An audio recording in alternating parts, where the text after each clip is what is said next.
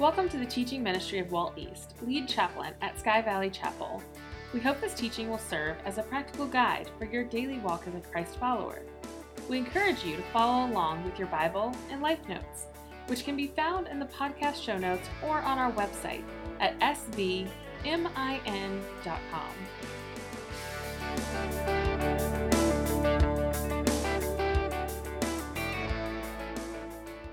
What does it mean to be a disciple of Jesus Christ? Today we're going to hit a passage that I believe defines it. It's the first time in our study of the book of Mark, as we've been looking at the life and the teachings of Jesus, the pages of what he said and what he's done, looking at this one who some say is a myth that we know as the Messiah. Today we're going to be in chapter 3, where he leaves the crowd and he comes to a place and he decides to sit down and say, this is what you're being called to do. He's going to answer the question, what is a disciple of Jesus Christ? Mark chapter 3, beginning at verse 7. It says, Jesus withdrew with his disciples to the lake. Now this is the Sea of Galilee, Lake Gennesaret, goes by a couple different names. And it says basically here that Jesus and the boys ran off. They ran away. They withdrew. Now, guys do that sometimes, don't we, ladies? But what's Jesus? What's going on here? You know, what's he running from? Well, to understand that, you need to go back to what we looked at last week, to verse 5, where it says, Jesus looked around at them. This is the religious leaders. He looked around at them with anger. Jesus was angry and deeply distressed at their stubborn hearts. He was really upset. And he said to the man, stretch out your hand. He stretched it out, and his hand was completely restored. Then the Pharisees went out and began to plot with the Herodians how they might kill Jesus. Time to run away. Now, if you weren't here last week, you know Jesus had a chance to heal a man, a crippled man, but it was on the Sabbath day. It was on their holy day, a day that God had said would be a day of rest, but they've manufactured all these man-made laws to protect the Sabbath. And they said you can't work, you can't do anything, you can't do this, you can't do that, and you cannot heal. You don't go to your job, God said. God wanted to be a day of rest. You don't go to your job, but you do spend time with your family. You spend time worshiping the Lord. He says this is good for you. You walk with your God. You walk with your husband, your wife, your kids. Even in your singleness, you push the pause button. Otherwise, you'll have a tendency to try to work 7 days a week. But man-made law said you don't walk this far. You can't lift this. You can't tie a knot. You can't. And you can't heal. And Jesus said, really? You can't heal on a holy day? You think it's wrong to do that? Is there any other time that's better than the Sabbath day to heal a person? And so he healed the man just to show them. He said, you're putting rules, your rules, ahead of people when it should be the other way around. The Sabbath was made for man, not man for the Sabbath. Well, now the religious leaders have finally found a good reason to try and kill him. And so what did Jesus do? He withdrew. Now, I have to admit, I don't want to offend anybody, but there's the warrior side of me that looks at Jesus and the boys and say, I want Jesus to say, saddle up, guys.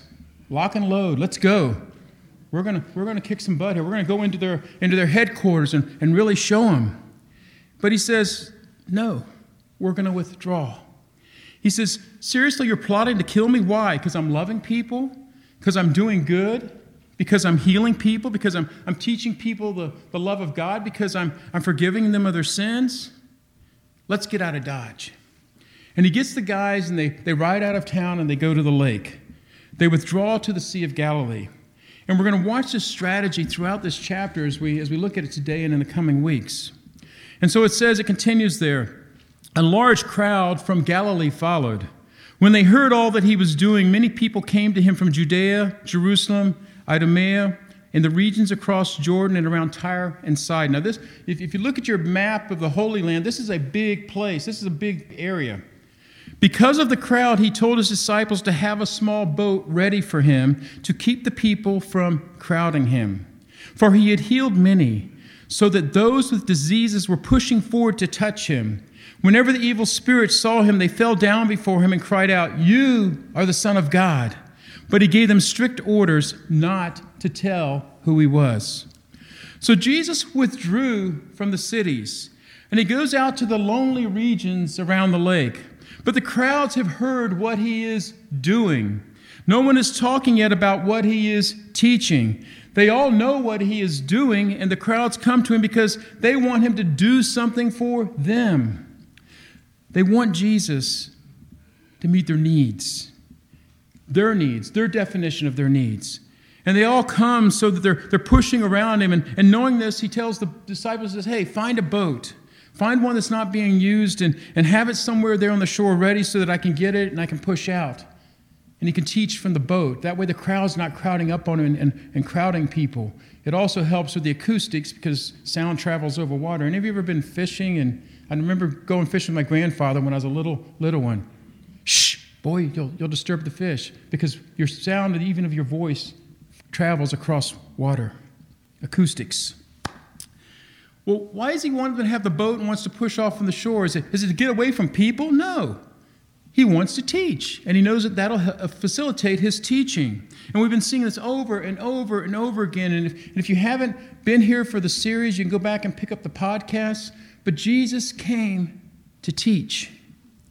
He says, I can't teach if everyone's pushing and shoving and everybody's crowding around me. Everybody's carrying their illnesses, they're carrying their sick, they're carrying their loved ones, their brokenness. And once again, we find a crowd that gets caught up in the spectacular, but not the spiritual. We have a crowd that gets caught up with everything Jesus can do for them, but no one in the scene is there really because of what he can teach them. And maybe I emphasize this too much because it's a hot button of mine. How much do I come to God for what he can do for me rather than saying, here I am, Lord, teach me? How do I become a better husband? How do I become a better dad, a better pastor? How do I become a better leader? How can I follow you better, Lord? How can I just be a better person? And once again, we find the crowds getting in the way of Jesus' agenda and bringing each one their own agenda to him. Now, it does say here that he heals people, but it doesn't say who, where, what, or how. It doesn't want to take us to the spectacular. It doesn't want to take us to the miracles. It's the compassion of this God to heal people, but his agenda is to change us. His agenda is to change us spiritually, is to change us internally. You know, everybody that he heals will die, and he doesn't seem to care as much about the temporary when the eternal is at stake.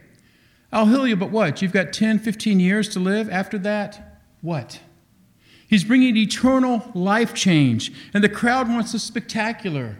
They're not concerned about the eternal, the spiritual. The demon-possessed start screaming out, well, I know who you are, the Holy One of God. And Jesus is silencing them, saying, I don't need your testimony. I don't need you to vouch for me. There's a secrecy throughout the book of Mark where he's telling people, don't tell anybody what I just did. Or he's silencing the demoniacs that come to him. Because he knows this is the result. Everyone is coming because they want God to bless them. And the more the word gets out that God is on earth, they just want to get the blessing. He says, I've come to teach. I've come to teach them. And sometimes our understanding and definition of God gets in the way of what he wants for us. He wants to teach them. So he withdraws to a lonely place, and he has them ready a boat where he can push off from the shore and teach. Verse 13 continues. It says, Jesus went up on a mountainside and called to him those he wanted, and they came to him. He appointed 12, designating them apostles, that they might be with him and that he might send them out to preach and to have authority to drive out demons. If you're following along your life notes, circle 3 words there. Circle be, circle preach, and circle authority. We're gonna camp on this. We're going to come back to this in a few minutes. These are the 12 he appointed. Simon, to whom he gave the name Peter, James, son of Zebedee, and his brother John. To them he gave the name Boanerges, which means sons of thunder. We've already seen those guys earlier back in a couple chapters back. Andrew, this is Simon Peter's brother.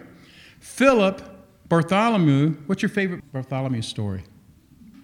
We'll come back to that too. Matthew, Thomas, James, son of... wait a second, James? There's 2 Jameses here. Wow. James, son of Alphaeus. Thaddeus. You got a favorite Thaddeus story? Neither do I.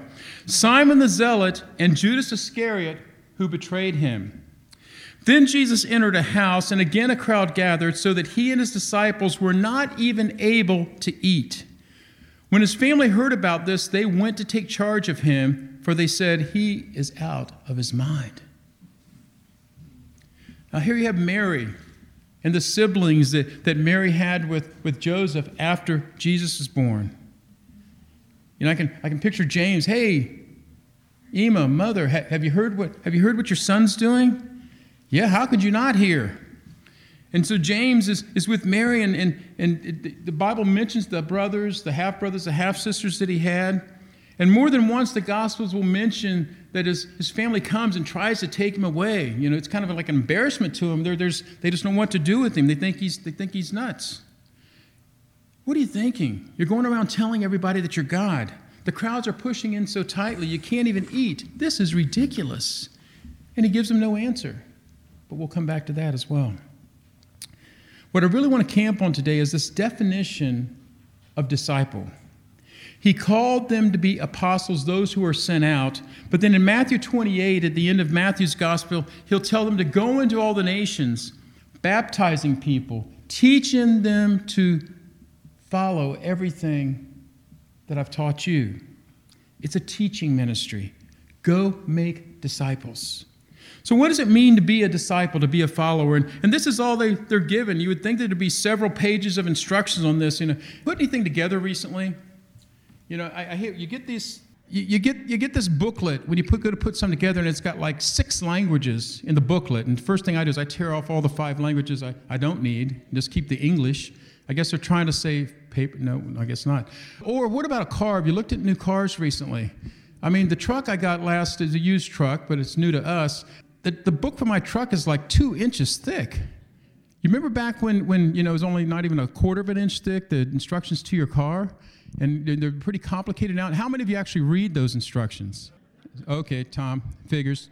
But, you know, I wait till I run across a problem, then I read after I try to figure it out 16 times and stuff like that. And I'm on a Facebook page for Tundra owners, and a lot of the owners they beat this guy up mercilessly a couple weeks ago because the gentleman went on the Tundra page and was asking a question, and they're like, well, can't you just read it in the book? And then others were berating him for even, you know, to want to pull his man card because he's even asking a question. But anyway, back to the scripture here. Instructions on how to be a disciple. If you want to be a follower of God, what do you get? You get 2 sentences here. And this is your job description. This is what we're going to camp on today. Look again with me at verse 13. It says, Jesus went up on a mountainside, and he called to him those he wanted, and they came to him. He appointed 12, designating them to be apostles, that they may be with him, that he might send them out to preach and to have authority to drive out demons. So what's a disciple? First off, it's about presence. It's about presence. Can you say that with me? It's all about presence. Not Christmas presents, it's presence, being with Jesus, simply to be with Jesus. Starting here with being with him, that's where we want to start. It's where we have to start. It's where Jesus says you have to start. The preaching, they're not going to be doing that immediately. The power stuff, they're not going to be doing that immediately. Notice that he designated, he appointed them 12 that they might be with him. Presence. That's number one. The number one job of a Jesus follower is to be with Christ. Everything else is going to flow out of that relationship.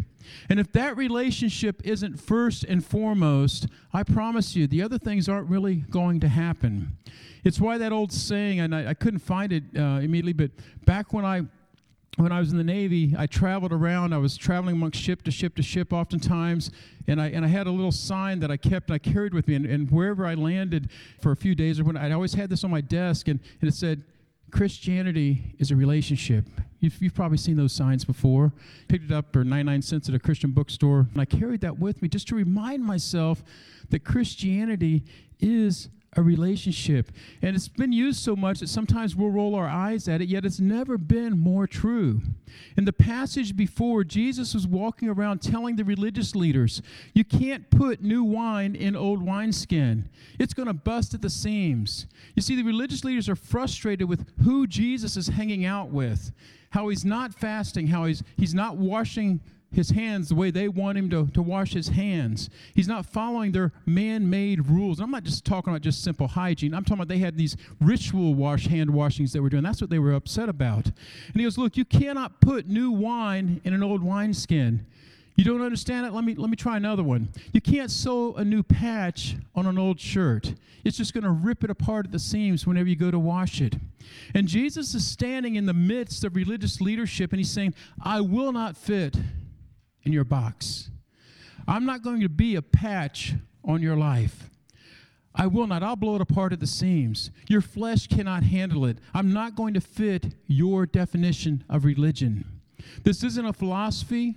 It's not an ideology. It's not a book of do's and don'ts, and somehow God graves on a curve so that certain people that are ahead of the curve get in and other people that don't. He goes, that's ridiculous. That's religion. You can't put me in a religion. I'm new wine, and you cannot pour new wine into old wineskins. It's going to burst. And he says this is a relationship with God. You cannot earn it. You cannot deserve it. You'll never live up to it, and guess what? You'll never be a good enough Christian to get into heaven. And ironically, that's good news. That's the best news ever, because it's a gift. It's grace. It's mercy. We don't have to keep the rules. It doesn't depend upon you and me. It depends upon the finished work of Christ on the cross. He goes, that's what it's all about. Now, that's the job of a disciple, to be with me. And we expect chapters and chapters and chapters of how we live our life, about conduct, about character, about our speech, our relationships, about what movies we can see, what movies we can't see. And it's not pages. It's 3 things here. Number 1, here's your job. You're going to be with me. By the way, there's two more things, but it all comes out of you just being with me. Have you ever been with someone who's really, really, really good, and the more that you're with them, the better you are? Have you ever had a mentor who trained you, who poured their life into you and taught you things? And the more you hung around that mentor, the more you picked up. Imagine being with someone that is great. No, not just great, but the greatest. No, not the greatest, but God himself. This is discipleship. It's like what's talked about in 1 John chapter 4, where it says that it's not that we love God, it's that God loves us. You know, we love him because he loved us. He loved us first, and he gave his son for us so that we could have this relationship with him. God isn't a distant God, just sitting out there in the cosmos, just waiting, okay, you missed that roll, bam, strike him down. That's not God. That's not God. And Jesus came to teach them that. He came to teach us that. So hanging out with Jesus, you realize how much he loves you, what he's done for you. He'll never take his eyes off of you. And then there will start to be a response. And you'll find that living out that response, that is loving God. It's not something that you've mustered up on your own. It's a response of faith. It's a response to being with a God who loves you. It's the call of Christianity. It's not pages and pages and pages. He says, I want you guys to be with me. Look at what Acts chapter 4, verse 13 says here. It says, when they saw the courage of Peter and John, it's talking about the religious officials in Jerusalem. This is after the resurrection in Acts 4.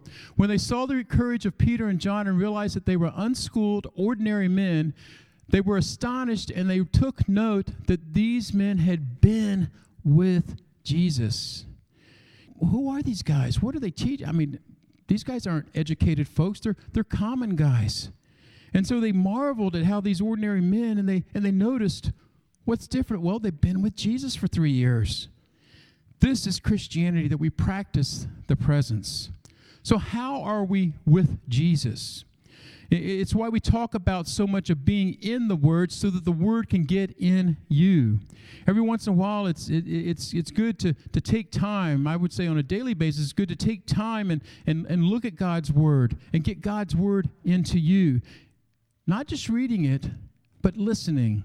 Listening not just with your head, but with your heart. And letting that still small voice of the Holy Spirit speak to you and help you and show you things that you need to see. We've all had it, I'm sure, where we've read through, we're reading through a passage and something jumps out of us and it's like, I've read through this, 100 times. But today, it's because the Holy Spirit has your number. He reads your mail. He knows everything going on in your life, even better than you do.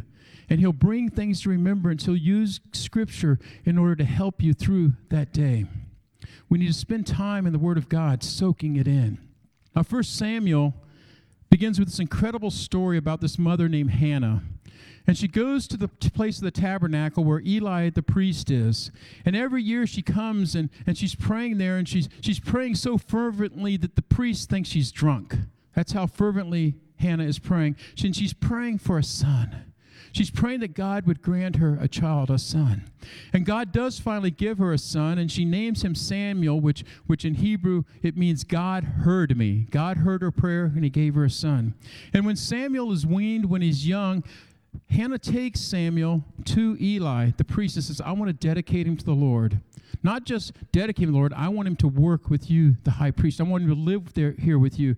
And I'll come and I'll bring him some provisions and stuff every once in a while, but I want him to work here and work for the Lord with the priest. And so that's where Samuel lives every day. He's part of the entourage there, working with the tabernacle with Eli and the other priests, and doing all the sacrificial system, all that stuff. And it's the epicenter of all things Yahweh, which is the name of God at that time. And then in 1 Samuel 3, there's a story about God whispering Samuel's name in the middle of the night. Samuel's sleeping there in one of the rooms, and he hears this voice, Samuel, Samuel. And he gets up and he goes, call on me, Eli? And he goes, no, I'm not calling you. Happens again. And so he goes to Eli again. He goes, I didn't call you. And it happens enough times that Eli finally says, next time you hear it, I want you to say, speak, Lord, your servant hears. But in verse 7 is a very interesting verse there. It says, now Samuel did not yet know the Lord. The word of the Lord had not yet been revealed to him. I find this to be a very terrifying verse in the Bible. You see, you can live at the temple. You can daily work with the high priest. You can be involved in the most religious activities every day of your life and not know the presence of God. It's religion. And Jesus said, don't pour me into your religion. I will burst it at the seams. Don't put me as a patch on your religiosity. I promise I'll tear it apart. This is a relationship that I want to walk with you. Be with me. Secondly, a Jesus follower is to do is to preach. Pass on what you've learned from Jesus. And we're not talking about professional preaching, proclamation like what I'm doing up here this morning. You're going to pass on to others what you've learned from Jesus. And this isn't just the domain of pastors, it's the domain of every Jesus follower. Pass on what you've learned from him. We're going to be talking about this in the chapters that follow here in Mark's Gospel. He'll send them out, and we're going to see what the disciples do. But for now, they got to do step one, so they're not preaching about it. It's not about setting up a box on a street corner somewhere with big signs and yelling at traffic as it goes by. It's not about having a platform like this. It's simply passing on what God is teaching you, what the Holy Spirit is showing you, what you're learning from being with Jesus.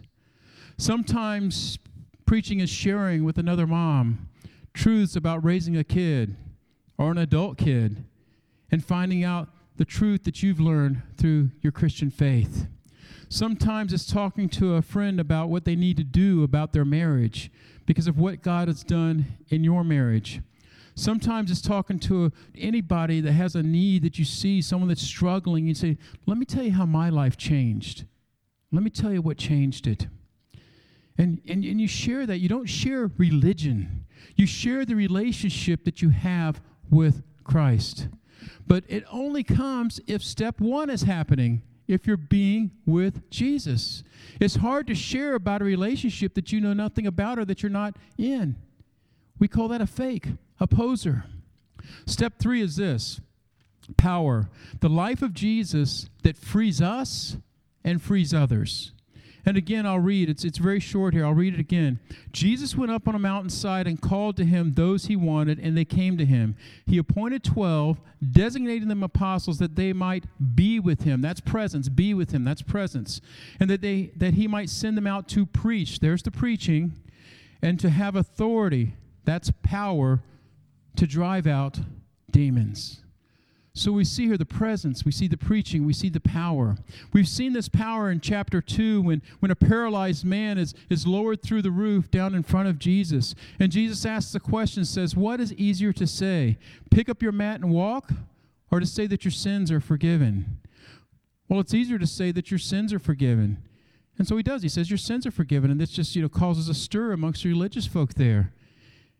But it's harder to tell the guy to pick up his mat and walk and for him to actually do it. And so what does Jesus do? He tells the man, pick up your mat and walk. And paralyzed Pat goes home with a testimony of what Christ has done in his life. And at the beginning of chapter 2, Jesus shows what his power is about. He says, my power is about setting you free. It's about setting you free from sin. It's about setting you free from the vestiges of sin that are on this earth. It's about setting you free from oppression. There's a spiritual war that's going on, and I think that Satan works a whole lot different in our culture than he does in a lot of places like Africa and South America and places like Haiti down the Caribbean. Those are cultures that are very open and very sensitive to the spiritual world. We're not quite that sensitive to the spiritual world here in America. Here, it's mainly entertainment-driven. And today in our culture, Satan works through screens. We got screens everywhere. We've got screens in our living rooms. We've got screens in our pocket. We got screens in our vehicles. We got screens everywhere. In our culture, he works through screens because he knows that we're simply a click away. That's how he can get into our marriage. That's how he can get into our head. That's how he can divide us. That's how he can divide us away from God and cause us to believe falsehoods about him, about ourselves, or about others. Don't get me wrong, we still live in a spiritual world. We live in a world where we come into contact with the spiritual, with the demonic. And Jesus goes, let me tell you about my power. It's to set people free. Hang out with me. I'm going to change your life. Don't worry about trying to love me. Just hang out with me. Know that I love you and experience that. Understand grace and mercy. And when you come to grips with grace and mercy, knowing that we should be destined for an eternal hell without God, and instead he'll pay the price, he's already paid the price for us to have a relationship with this God and to walk with him, that's grace, that's mercy. When you truly understand that and understanding who Jesus is and why he's done it, you come to see that you have purpose in life, you have significance in life, and I promise there'll be a response. And that response is you're going to find yourself loving this God who gave his life for you. You're going to have something to share with others. You're going to have something to preach using words if necessary. You're going to have something to give to others. And here's what it's all about. It's about freeing people from where they were, from where their heart was, from their ego, from their materialism, from their possessions. He said, that's what I'm calling you to do. So who can be a disciple? It's easy. Those who are called by Jesus and those who come to Jesus. Well, did Jesus have to call you, or can you just come to him? Yes, I think so. Jesus went up on a mountain and he called to him those he wanted, and they came to him. Well, can you come to Jesus if he doesn't call you? I don't think so. I think if you come to Jesus, it's because he's calling you. Well, what if you don't come? Well, then you're probably not a disciple. What if he's not calling me? Well, just the fact that you're asking the question, I think he is calling you. I don't know if it's the chicken, the egg, the chicken, and it doesn't really matter. It's the whole farm, okay? Just jump in the ranch. That's all I'm saying. Open the gate and step in. Did he call you here? You come? Okay, that's good. Yes. Congratulations. You respond to it. And yet you look at yourself, we do this, we say, oh man, but you don't understand. You don't understand my life. You don't understand what I've been through. No, I probably don't necessarily understand it, but I know that he does. You need to understand discipleship. Discipleship is just being with him, trusting him with your time, with your life, with your money, with everything about you. Disciples aren't picked because of who they are or what they've done. Write this down in your notes. A disciple was not picked because of who they were, but because of who God could make them to be. Not because of who they were, but because of who God could make them be. It's not about who you are. I put some verses in your life notes, and we don't have time to go through all of them, but you can go through this week. God says, I delight in taking the foolish things of the world and making them wise. It's not about where you are today. It's about where God wants to take you. And we have so many reasons, excuses why it doesn't apply to us. And he would say, then you don't understand. It's not about you. It's about me. It's about what my plans that I have for you. Jesus picked two guys, two people that he called the sons of thunder. And that's a little bit curious. Okay, you got anger issues, you think? He has a couple of brothers with a short fuse. He calls them sons of thunder. And these guys are like, let's go mix it up. Let's go down the lake and get into it. These guys always want to brawl. They would have made great sailors. Well, they were sailors. They were fishermen, right? Okay, so he picked Peter. Do I need to say more? He picked Peter. Peter, who later would deny him. And there was a place here in about the 8th chapter we're going to look at in a few weeks, a few months maybe, where Jesus refers to Peter as Satan, as my adversary. He's going to say, get behind me, Satan. He picked Simon, the zealot. That's what we know about Simon. This guy's a revolutionary. He's sworn to defend the nation of Israel at all costs, even his own life, against the Roman oppression. And then he picks a guy named Matthew, who's a collaborator with the Roman government, collecting exorbitant taxes from his fellow Jews. And what does he do? You guys are going to bunk together.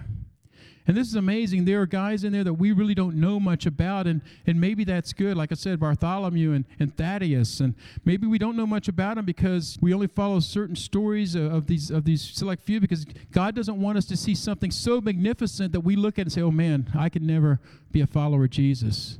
These guys are all superheroes, superstars. It's not about who they were. It's about who he was going to make them. If I picked 12, it would be a different 12. Now, I want 3 smooth-talking guys, 3 guys with charisma, 3 guys that are good on the stage, 3 guys that don't stutter, that can stand up here without doing that, 3 guys that are good with words. And then I want 2 theological PhDs so they can fact-check everything and make sure that they can write all the stuff that the guys on the stage are going to put out. Then I got 2 money guys, and they're going to support the whole ministry. And you need 2, because if something happens to one, then you got a backup there. And that's what, 5, 6, that's 7, because we need 5 more. And the last 5 guys, I want some big guys, some big linebacker type guys. They can travel around with us and do security and help us out there. And that's the perfect 12 that I would pick. And Jesus says, no. I'm picking guys that are diametrically opposed to one another. I'm going to pick guys that wouldn't necessarily get along. I'm going to pick guys that don't get me. And oh yeah, by the way, Judas, you're in. Because there's no human being that is going to thwart the plans of God. So what can we expect as a disciple of Jesus? Well, you can expect criticism, but avoid conflict. In fact, if we're not being criticized, we might not be doing what God called us to do. He's criticized, yet he avoids the conflict. His family comes and says, we think he's crazy. He's out of his mind. That's a direct quote from the scripture, what they were saying about brother Jesus. And he doesn't say anything. He avoids the conflict. You think I'm out of my mind? Really? I knew the crowd was going to be pressing around, so I had a boat waiting so that I could just push off from shore. I set up 12 as a leadership team, leadership structure, a system that we could do my teaching and my training. My entire ministry is about being other-centered. I'm not easily provoked when people come to kill me. You think I'm out of my mind? He's got the most strategic leadership style and character and personality, but people don't understand him because he's not being religious. He's just being incredibly relational as God. and he wants to change people for eternity, not just for now. We can also do this. We can expect to live a life that doesn't fuel the opposition. You know, I've never had a conversation with a Christian that came up to me after a service and said, people at work hate me because I'm the most loving, humble servant. I put everyone first, and my job is just to lift them up and serve them. Jesus walks away from the conflict and the opposition. He says that conflict, that opposition, that doesn't help my cause. It doesn't help what I'm called to do. Oh, there'll be a time when a woman will be brought in front of him who was caught in the act of adultery. And he will stand in front of the rocks and tell them, not on my watch, not on my watch. He'll stand for others, but not himself. And so this is the job description. Be with me. Share with others what I've taught you. Through my power, free them. Congratulations. Go into the entire world and make disciples, followers of all nations. If you call yourself a Jesus follower, this is your job description. This is what you're invited to. And it should change you dramatically to a point to where you're going to want to share with other people. That's Christianity. Amen.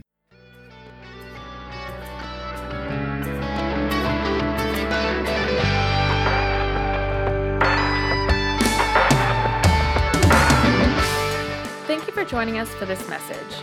For more information on Chapel Mole and the ministry of Sky Valley Chapel, please visit our website at svmin.com. You can support this ministry on our website, Facebook page, or by downloading our app in the Apple or Google Play Store. Have a blessed day.